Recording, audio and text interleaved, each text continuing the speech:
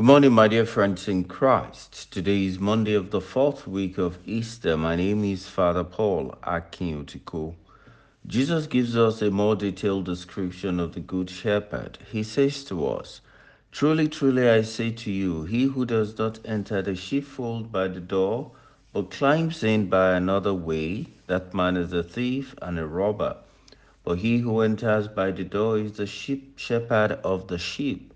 To him the gatekeeper opens, the sheep hears his voice, and he calls his own sheep by name and leads them out.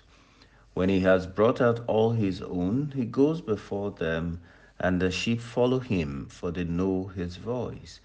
A stranger they will not follow, but they will flee from him, for they do not know the voice of strangers." This figure Jesus used with them, but they did not understand what he was saying to them. So Jesus again said to them, "Truly, truly, I say to you, I am the door of the sheep. All who came before me are thieves and robbers, but the sheep did not heed them. I am the door. If anyone enters by me, he will be saved, and will go in and out and find pasture. The thief comes only to steal and kill and destroy. I came that they may have life and have it abundantly." John chapter 10, verses 1 to 10.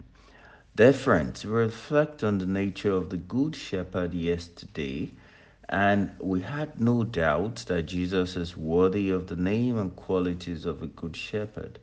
Today he gives more details as he says to us, "Truly, truly, I say to you, he who does not enter the sheepfold by the door, but climbs in by another way, that man is a thief and a robber.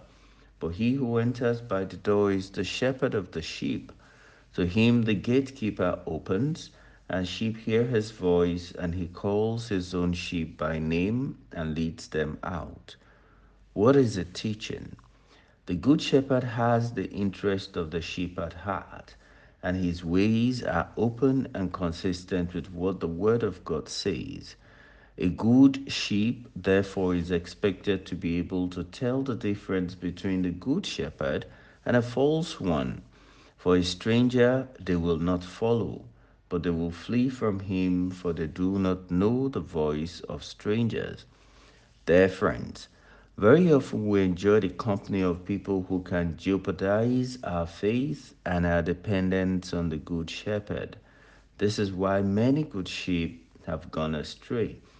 Listen to Jesus today as he says, "I am the door. If anyone comes by me, he will be saved, and will go in and out and find pasture.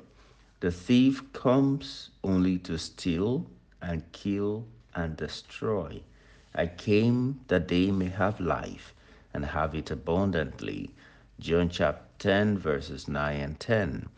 I pray for the gift of discernment that we will be able to tell the difference between the Good Shepherd and the stranger, that we will have the courage to always choose to follow the Good Shepherd.